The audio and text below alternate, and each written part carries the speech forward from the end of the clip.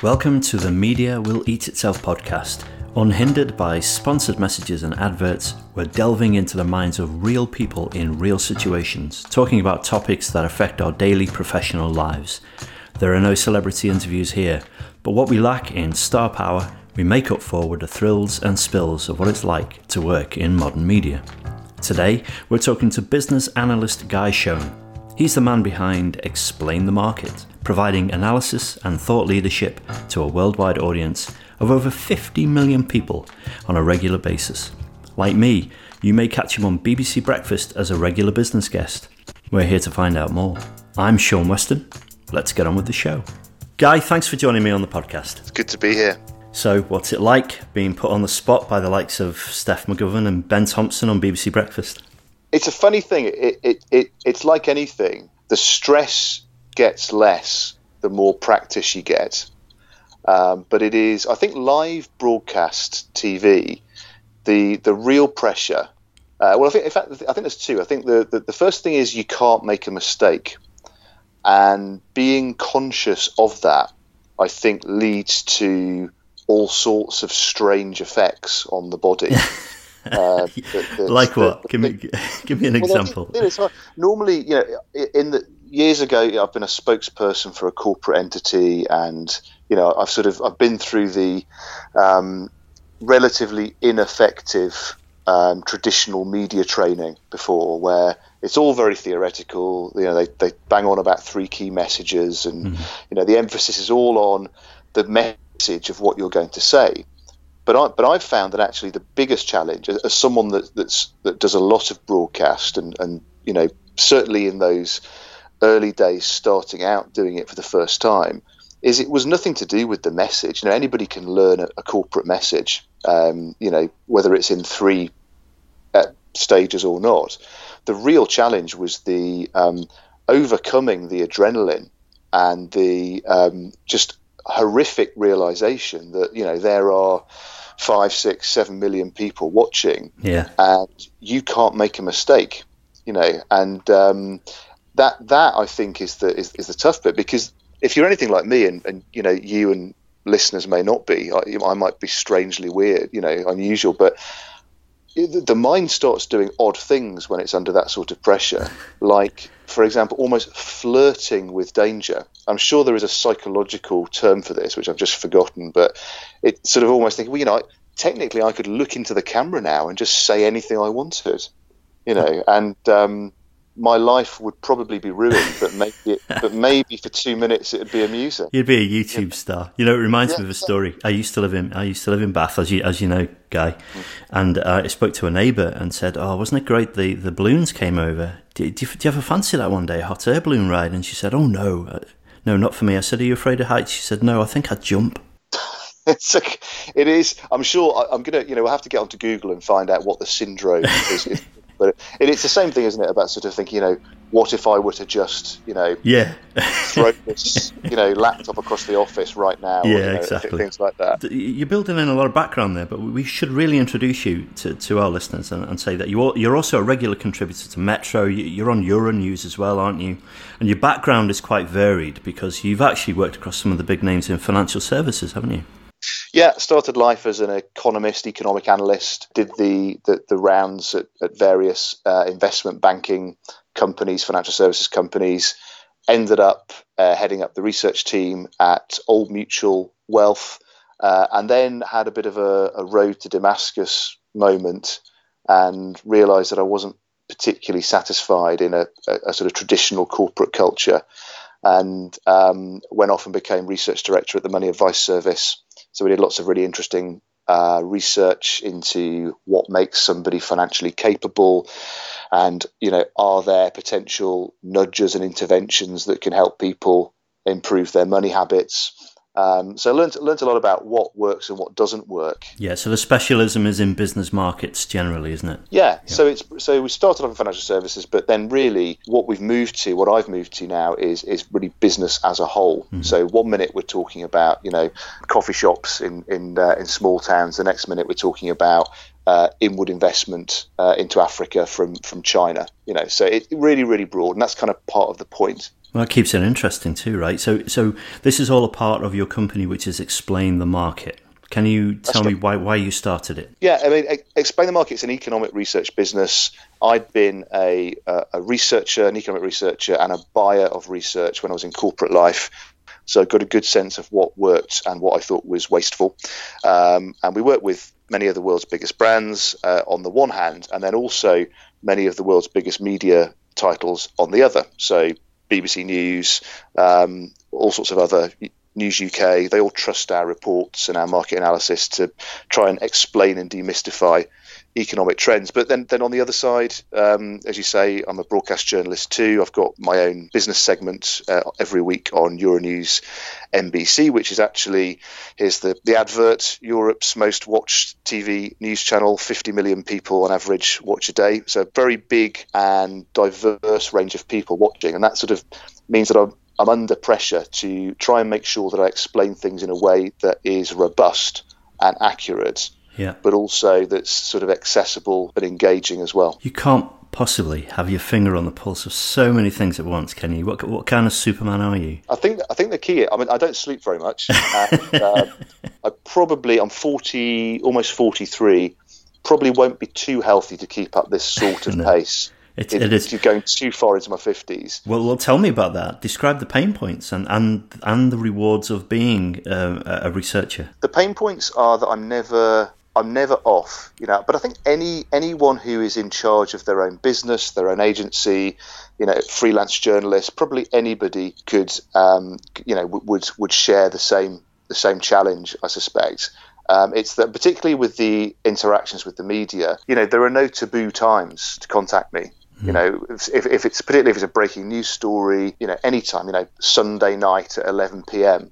I what I can't really do is on the one hand say to the media, look, I'm your guy when it comes to impartially analysing business trends, but at the same time, don't phone me on a Sunday night. Yeah, exactly. You've got to be there. If you say that, you've got to be there. Exactly. Yeah. So that's one of the pressures. The other is, as you say, is just making sure that I can keep tabs on every possible market and industry, and that is tough. You can't really short circuit that. There isn't really a trick for that. You do have to do a lot of reading, but what you can do is start to recognise these sort of big trends and the general trajectory of where things are going, whether it's a consumer trend or an wider economic trend, and get a sense of the sort of the characteristics of what's going on. So, it may be that you have to sort of delve into the detail at a later stage, but generally feel confident that I've got a handle on the broad spectrum of things that are happening in most industries. But it is tough. I spend a lot of time reading and trying to decipher what's political and what's fact-based. And that for me is a big challenge at the moment, because everything's become so politicized, both overtly and in a less obvious way. And so it's really tough to navigate and get an impartial read on things. Well, that was my next question, actually, which was about conducting research in the digital age. And it was going to be how much easier or more difficult it is.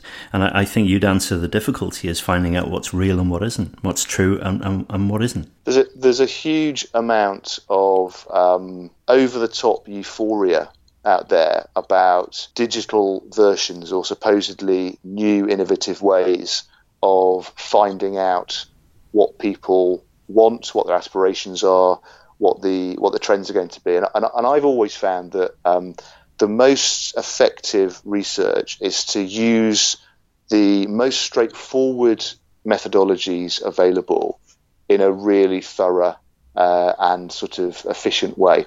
And nothing ever really beats that. And I'm constantly being sent things, and people show me ludicrously overly complicated ideas. And I sometimes say to people, if you want to find out what people think, then by far the best thing to do is to spend time with people and ask them, and talk to them.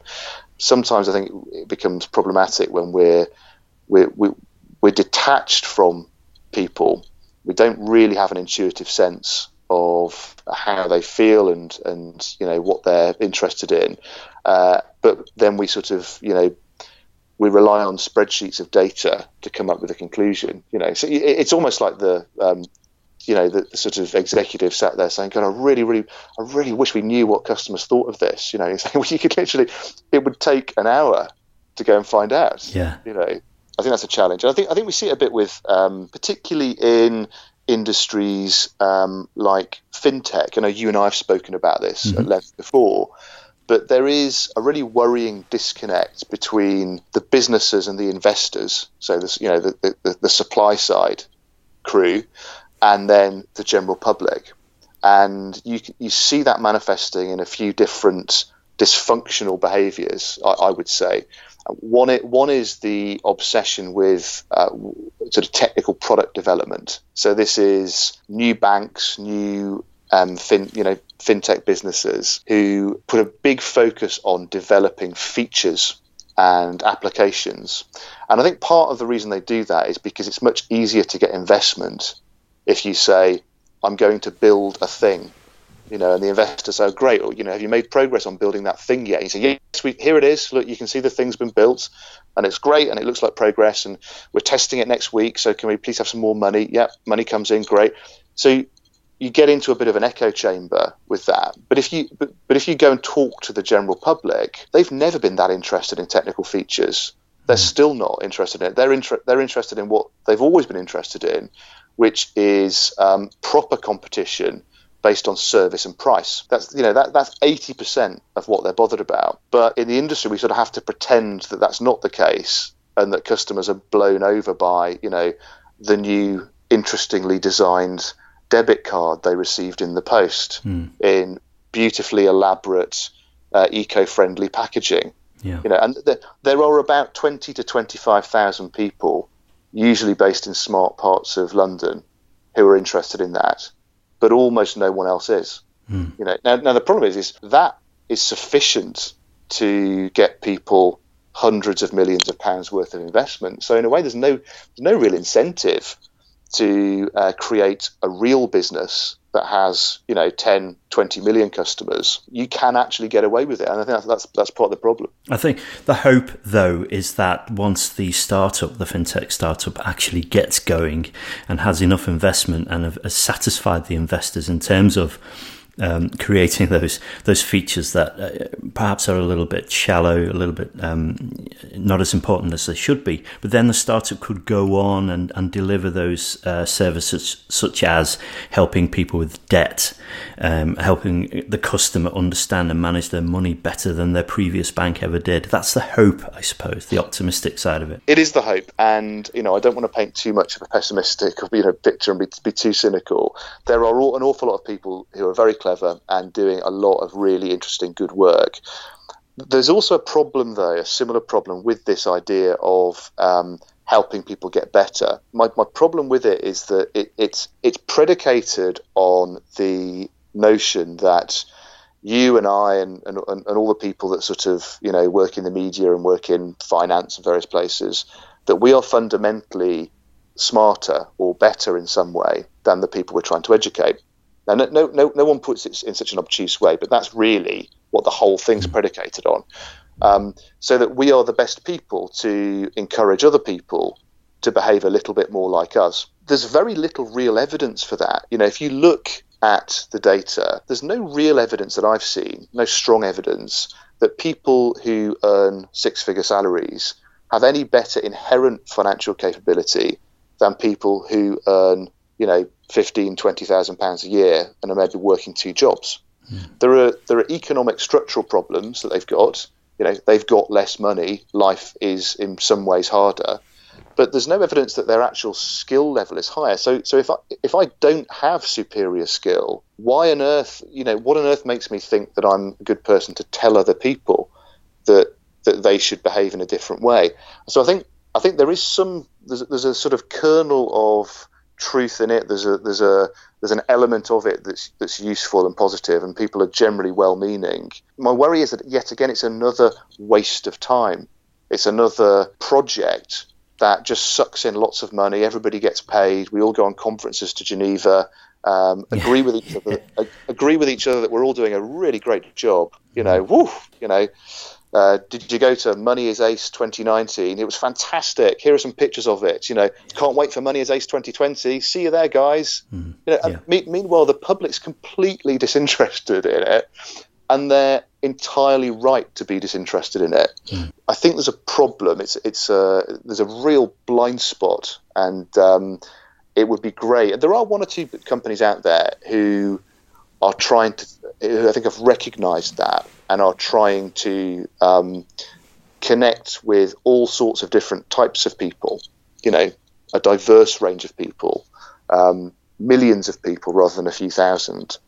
And I think they're going to have better success because, I think the key is just to listen to people, find out what they want, and then deliver it. But I think in finance and technology, we've got a real classical supply-side economics problem at the moment, and it's not biting that hard yet, but I think it might do, in which I think more than ever before at the moment, businesses are sort of selling what they can sell rather than finding out what customers really want. Oh, this echoes a conversation I had in the last episode with Tom Ross.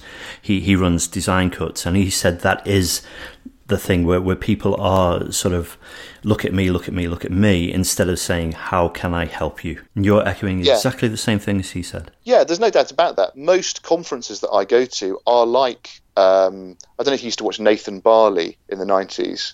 No. They're like a Chris Morris parody. It's kind of, when we're getting back to the, people sort of, it's absolutely everything you can possibly think of to distract from the core reason why you're there. There's almost if you ask people, what is the purpose of you going to this conference? What is the commercial necessity for you to go there? Genuinely, we're at the stage now where people almost take offense, and sort of refuse to answer. It's seen as being very much, it's Money is Ace 2019. Yeah, so it's not a refusal to answer. It's not quite knowing how to answer a question they've never heard before, right? Because many of them probably don't even know. Yeah. I think that's the problem. So, as you can hear, I'm a little bit. It sounds negative. It's not my intention. I'm not a negative person, but I think there is. We do need to, and I say we because I'm part of it. I can't escape. I worked in financial services for years before I even moved into journalism and other things. So I can't, I have to take some of the blame for it. And I've been to plenty of these conferences, and I've flown to Vegas and spoken at a conference, But I think we do need to check in with ourselves and think, the purpose of a business surely is to serve customers and make a profit. Or maybe it's not. You look at the Uber valuation or the likely valuation that's coming up. You look at, Zoom. You look at Pinterest. And maybe it's not the purpose of a business anymore. Maybe you don't need, you're going to get $100 billion valuation from making a loss. So. Yeah. All right, let's come back to marketing then a little bit before the clock runs out on us. How do you market your own business? I'm quite lucky. Is it with those 50 million people on a regular basis? Yeah, I'm quite lucky in the sense. What I try and do is, because it's important, I've got to try and keep a sort of barrier of integrity between the journalistic work that I do and the research that we do. And the one feeds the other, because when we do research, we keep it impartial. We try and make sure we have all the necessary checks that you need to have. I'm lucky in the sense that I'm in the media every week, so I don't have an issue with sort of doors opening and getting in conversations with chief execs and things like that, because they're happy to talk to me anyway.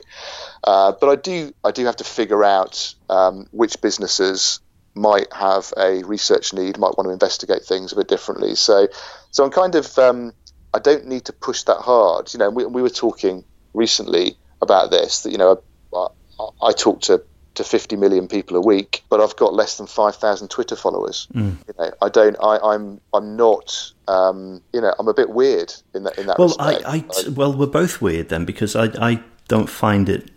My goal to be on social media is to actually be a part of some sort of community and to share things. I don't want big numbers of traffic. It's not important to me to have 10,000 followers. It really isn't. No. How far do you think we've become distracted or even obsessed on a business level with getting as much traffic as possible? I think we've been distracted in the same way that we've been distracted with conferences, this obsession with flying around the world to go to these events. I think it's the same distraction, but I think people suffer more with the social media piece. I mean, if someone, it's happened to me. If someone tells you to go or invites you to go and speak at a conference in the States, usually they'll pay for your flights and they'll give you a modest fee, and people will be shocked how low the fee is, I think, on top of it. But so at least you're getting your costs covered to some degree.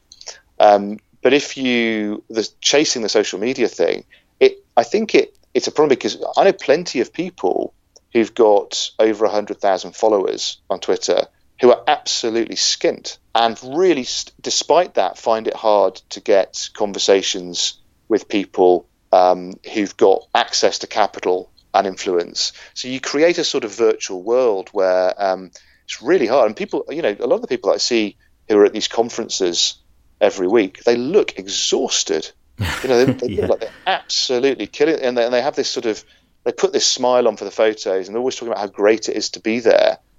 And I sort of, in a way, think, God, you're really suffering, because you're not converting this into income for you and your family, revenue to create a real business. You're just exhausting yourself, and the only success you get is that you've got a very large number of people following you on Twitter. I also think the influencer model, which is a bit of a cringy expression, I think is going to start dying soon. Why do you say that? Because I just think people are starting to realise that it's in a way a distraction.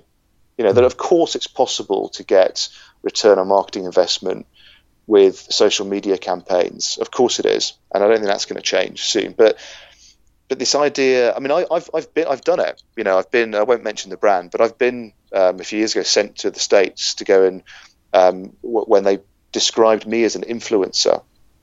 And I sort of sat in almost like a sort of animal pen with the 15 other influencers they'd also brought from various parts of the world. And we got paid, so I'm not complaining. But we were then told that we had to sort of watch all the conferences that were going on, and just aggressively tweet out things about the conferences. And the problem with it is, I think people see through it, because you can't lie, but at the same time you've got to be positive. So you just end up tweeting things that just are absolutely meaningless, and they normally start with great, great to be at so-and-so, great to be here, I'm guilty of that myself, I've done it myself. So am I. I'm not immune from it. It's almost a language, isn't it? Yeah, it's almost a language we've learned through osmosis a lot of the time. The other one is, so humbled to receive this award yesterday. Not so humbled that you didn't go to the effort of creating a picture, uploading it onto social media, so clearly not that humbled, No. So I think we're going to move to a position where the excitement and euphoria over social media centric influencer style marketing, I can't see that's got much life left in it. It already feels a bit cringy, I think, and I think people at the moment, both politically and from the media, are looking for something they can trust, something that's real, something that's fact-based and, has some substance behind it. So I think it's under threat from that trend too. Well, I'm halfway through an article at the moment that I'm writing for my own blog, and it's about coming back to the social side of social media, moving away from it having become commercial media. Because I think we've forgotten how to engage, even as a business, never mind an individual. Do you agree with that? Why do you think that has happened over time? Is it the inevitable machine just taking over? I think one of the problems is that I don't think you can ever get too far from the recipe that makes people want to connect with other people and do business potentially with other people is really not got that much to do with technology. You want people who you like, who you trust, who you've seen and experienced some of the skills that they've got, and that they can be effective. I don't really think that's changed too much. I think part of the problem with the self-promotion on social media. I mean, social media has become really about two things: self-promotion on the one hand and judgment of others on the other. There's almost nothing else that exists on there other than those two things. Yeah. And the problem, I mean, there are so many problems with that, but I think people just don't like. No one likes that. I mean, I'll give you an example. What I do on social media, which a lot of people have criticised me for, told me that I'm under leveraging or some consultancy term, what I do, and I ought to be doing. I mean, I pretty much, there'll be one or two tweets about, the dog ran off today, or why do the kids get too much homework, which are not skillfully curated and timed to go out at the right time. I'm watching telly or something and I just think of it, and then the majority are just I did a radio show this morning. These are the things I'm going to be discussing on the radio show this morning. Tweet me if you've got a view on it. This is a clip of the show last night. Let me know what you think. And that's pretty much it. And part of the reason I do that is I'm a bit embarrassed to do much more than that, because I know people see through it, because I see through it in others. And I sort of think I'll do a little bit of it. Of course, I want people to see it and say, oh, wow, he's great. Let's fly him to the States and he can host his own show, or yes, we'd really love to do a huge project with Explain the Market. Of course, I want that to happen. But I feel that putting myself out there a little bit, and saying to people, look, I think I'm quite good. Here are my skills. You have a look at what I'm doing. Doing a little bit of that is fine. But if I do too much of it, I just feel embarrassed. Yeah. Although at the same time, you are hoping to get something from it, but you're more likely to, because you're offering a truth. You're more real than the fakery that goes on. So that little that you're offering seems genuine. There's something genuine about it. Yeah, I'm not trying to claim any sort of, moral superiority about this, but I think by hopefully being a little bit more straightforward about things, then maybe people, sort of connect with that. I certainly think people are the very, very contrived stuff. I think people are getting a little bit tired of. And could you give an example of that sort of contrived sort of content? I put you on the spot. That's unfair. But I suppose there are so many examples, aren't there, on social media of people who've made it big, sort of the Tony Robbins style of listen to me, I'm the guru. I think on this, the guru stuff, I think is a really interesting topic. So I am someone who has, at various points in life, taken got a lot of value out of people who are extremely skillful at providing generic encouragement, right? So I would say Tony Robbins, that guy Gary Vaynerchuk, yeah. Gary Vaynerchuk. There's a whole list of people, and they are undoubtedly masterful at the art of providing what I would call generic encouragement. They're richer than me. I think they've got, in certain senses, better communication skills than I've got. I'm not for a minute trying to sort of run them down in any way.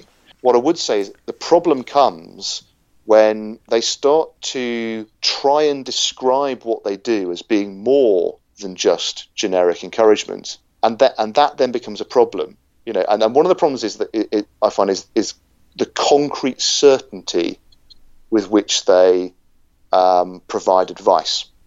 I think that is problematic for a number of different reasons, because I think it's unrealistic. There are the smartest people I know, the people with the real sort of battle-hardened life experience folk that I would go to for advice, aren't concrete certain on many things, because they understand that life is complex and human beings are illogical and complex, and so things that are difficult can't be solved with glib, alliterative sort of bullet point lists of things. Yeah.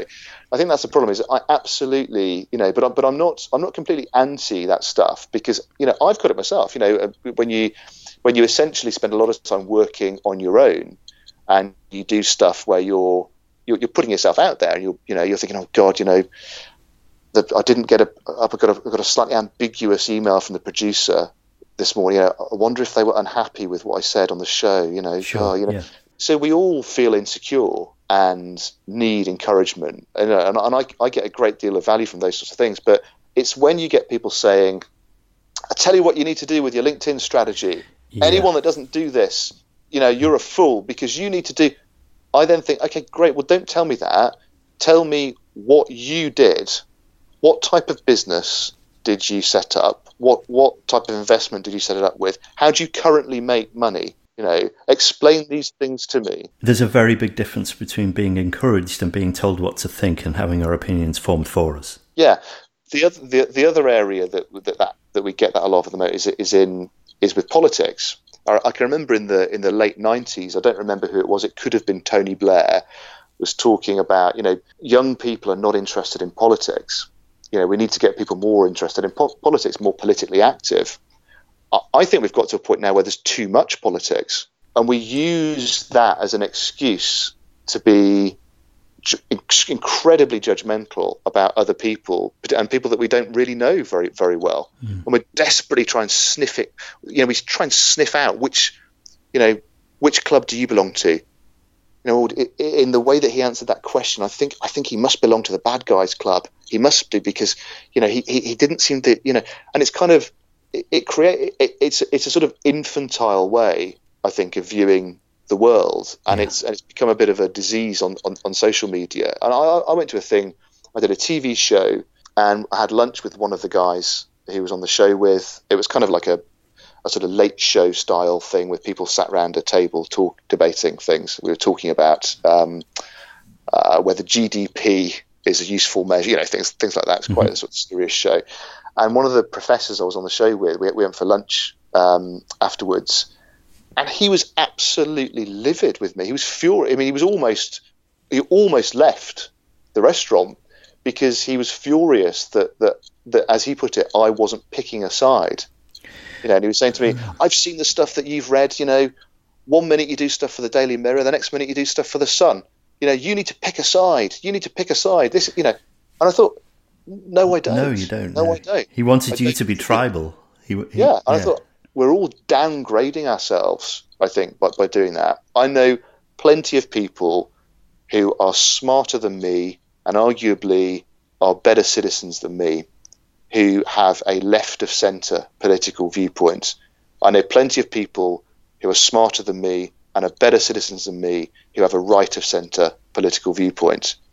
It's a nonsense that the most important thing about us is, a sort of caricature of our politics. Yeah. And I think people are gradually going to get sick of this. I think the problem with social media is just because people see it and listen doesn't mean they're impressed.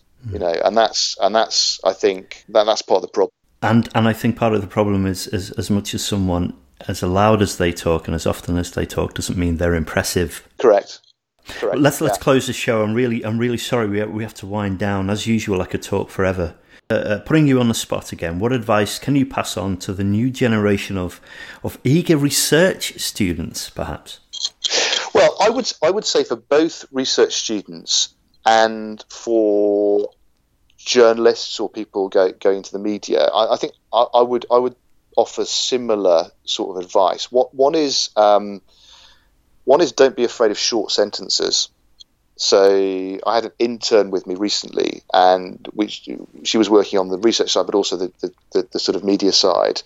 And I see an awful lot of tremendously well-educated people who just feel that they have to write in long sentences. They have to qualify points that they make. You see this a lot with whether you're presenting results or whether you're talking at a conference platform or on a radio or a TV show. It's human nature. It's very hard to resist. You make a point, and then the ego comes in and says to you very quietly, there are anomalies or exceptions to the point you've just made. And if you don't explain to everybody that you know that there are, they might think that you don't know that there are. Yeah, that's not fair, isn't it? so you better qualify, otherwise they might not think that you're as smart as they are. Yeah. And actually that typically happens more from conference speaking, when you're in a group of people who are industry experts, and you feel I've got to they need to know that I at least know X and Y, otherwise they won't listen to me. Yeah. I think that's a problem. I think what I'm finding is, 5, 6, 7 years ago, if I was doing something for a tabloid newspaper versus doing something for The Spectator or The Economist or something, it'd be a very, very different approach. Very different approach. I did something just over a month ago where in the same week I did something for The Sun and for The Spectator. Yeah. It was almost exactly the same. The tone was different. The syntax and the structure were very, very similar. So I think we need to more clarity, communicating with authenticity, and trying to strip out what's unnecessary. I think that would be, for me, a useful thing to encourage people, because they've already got, by the time people are 22, 23, they're already well educated. They know all the big words. They understand the concepts behind what's happening. The challenge more is getting them to kind of not feel they've got to desperately show everybody that at every opportunity. In other words, don't over-explainthemarket.com. Just explainthemarket.com. Right? And on that bombshell. On that bombshell, how do we contact you, Guy? You can find me on Twitter. There's less than 5,000 of us, but you can be more than happy. I'm to one join. of them. So just at Guy Shone on Twitter. Google me if you want. There's stuff banging around on YouTube and various things. My Euronews show is on Monday nights at 6:15 UK time. It's called Talking Business, and it's a short run through of the biggest breaking business news stories. So be delighted if you want to watch that too. Great. Thanks for joining me on the show, Guy. Thanks, mate. That was Guy Shone. Check out Explain the Market at explainthemarket.com. If you've enjoyed this, please rate and review on iTunes or whatever podcast platform you prefer. And thanks for the messages of support. Your suggestions for potential guests have been interesting so far. Take a look at my own website at seanweston.co.uk for more information about me. In the meantime, stay tuned. There's more to come.